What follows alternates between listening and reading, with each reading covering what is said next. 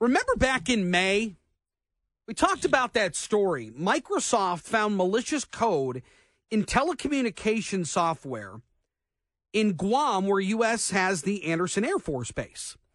Now, okay, well, it's good Microsoft was able to catch that. It's not the first time you've had, nefarious actors, adversaries of the United States try to penetrate our systems. It's not uncommon, but it was good that Microsoft was able to catch it and turn it over to authorities.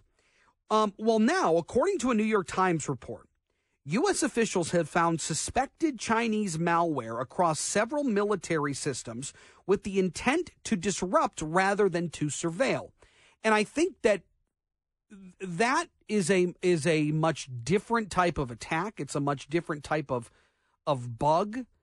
And I think it draws up those feelings of people saying, well, what happens if China knocks out our internet? Or what happens if China knocks out our power grid or disrupts our banking system and we're no longer able to withdraw money and funds, and now what do we do? Like, maybe conspiracy theories to some, but real fears to others. And the fact that China, again, whether it's the spy balloon or setting up base in Cuba, they have become more brazen, and it's become a much bigger issue. And now officials have to respond. And it feels like, Mike Rogers, it almost feels like this type of action, when you partner this with everything else we've seen, deserves a strong response, doesn't it? Well, it does, and it's really not conspiracy theory, Chris. So here's what we know. They not only, the Chinese Communist Party and their intelligence services have penetrated military bases in many, many ways. So it might not even be directly, but they'll do it through people who provide services to those bases, again, for the purpose of disruption when they need it. And why it's hard to catch is it's not always active, that malware, right? They only want to once they get in and embed it, they only want to use that malware when they need it. And so they call it prepping the battlefield in cyberspace. So they want to be ready. If something happens, they can start turning things off or breaking things, literally breaking things. And so they've done it on civilian installations. They've done it on military installations. They've done it on military weapon systems.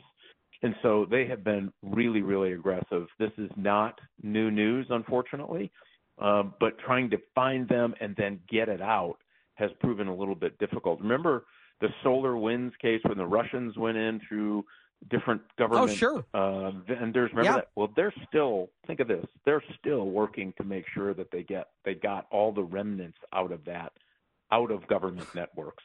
It's difficult, it's challenging, and it's concerning. How prepared are we for something like this? It sounds not as much as we'd like to think.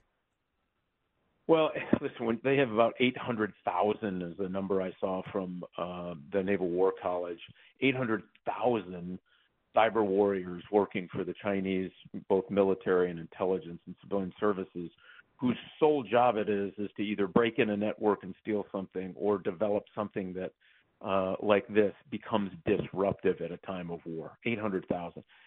Listen, they have to get lucky once.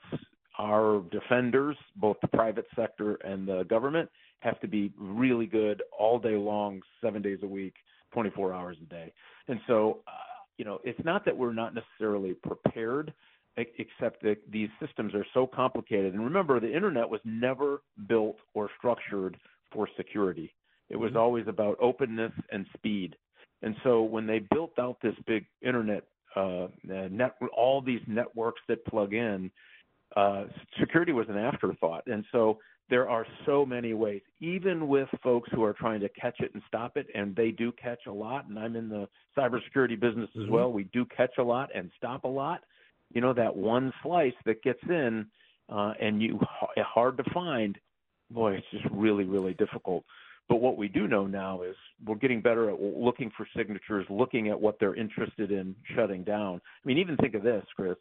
They found some of this stuff on naval vessels, ships, fighting around the world, sailing around the world, keeping us Americans safe and our seas safe. They found some of this stuff on weapon system a few years back. which means if something were to happen, they could have turned it off. And yes, we find it. Yes, how many months was it there? That gives you a little bead of sweat. We're just going to have to continue to get better and better and better at trying to find them. And then once they get through, because if they really want to get in, they're likely to get in at some point, catch them and get them out. That's the next kind of big, important push across government agencies in the United States. So from your time on the House Intelligence Committee to now working in cybersecurity, are these more advanced attacks? Are these more advanced bugs that they put into these systems, or are they rudimentary? How have they evolved over the years? Well, certainly the Chinese have gotten so much better over the years. When they would get in your network, the old joke was it was like a big frat party in your living room, right? A little noisy, pretty obnoxious, falling all over each other. And good cybersecurity folks could see this a mile away. Well, that's no longer the case. Their tradecraft, how they get in, how little noise, how little attention they draw has gotten so much better, right? And so that part is more sophisticated. The ways they get in, it's interesting. Still 85 to 90% of every way they get into somebody's network, and I don't care if it's a classified network in a government system or it's your own home network, is through these phishing emails. Where they've gotten better is the social engineering part, meaning much more accurate, much harder to stop that temptation to click that attachment on your email, and they're patient. So a few years ago, the Chinese Communist Party broke into the OPM system in the U.S. government, stole something like 18 million files of people who had security clearances. And by the way, I was one of those. You get a little note in the mail saying, "Ooh, guess what? You're kind of screwed. All your information has been exposed to the Chinese government."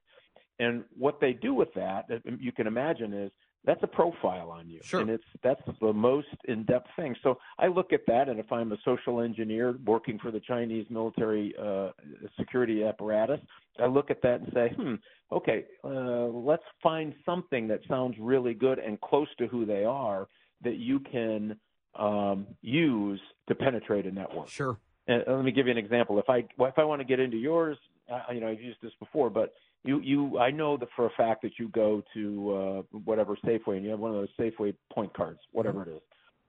And I know that. So what I can do is I use that as a first level social engineering, meaning I'm going to send you an email that said, hey, guess what? You used your card recently and now you've won $100 of free groceries. Click on here.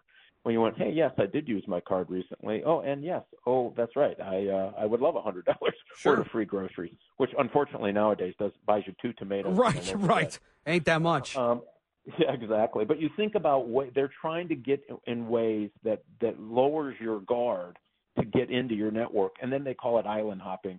Then they come like you would travel. Let's say you got penetrated, Chris. You go into WJR. You're signing in. You're doing other business things in there. They jump from yours into the WJR system. That's what the way they call it island hopping. Yep.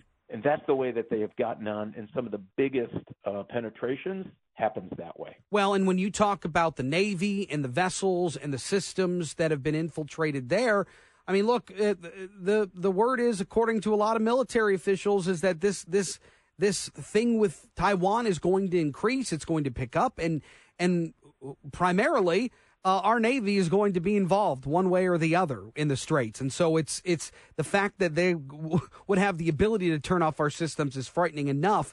But you've got the State Department issuing a statement to CNN. We have consistently made clear that any action that targets U.S. government, companies, American citizens is a deep concern to us, and we will take appropriate actions to hold those responsible accountable. And the Secretary has made that clear again. I got 10 seconds left here. Is that enough? No, that's like a sternly worded memo. Don't do that again. And the Chinese have not listened. They will not listen. We need a more robust, and I'm not talking a military, I'm talking a cyber response. I don't think anybody needs any saber rattling, but that statement to me just isn't, it's not sufficient. Mike Rogers, thank you so much. Great to pick your brain as always. Hey, thanks, Chris. Thanks for having me on. Yeah, we'll talk again soon. Got to take a break. More coming up next on JR Afternoon. Don't go anywhere.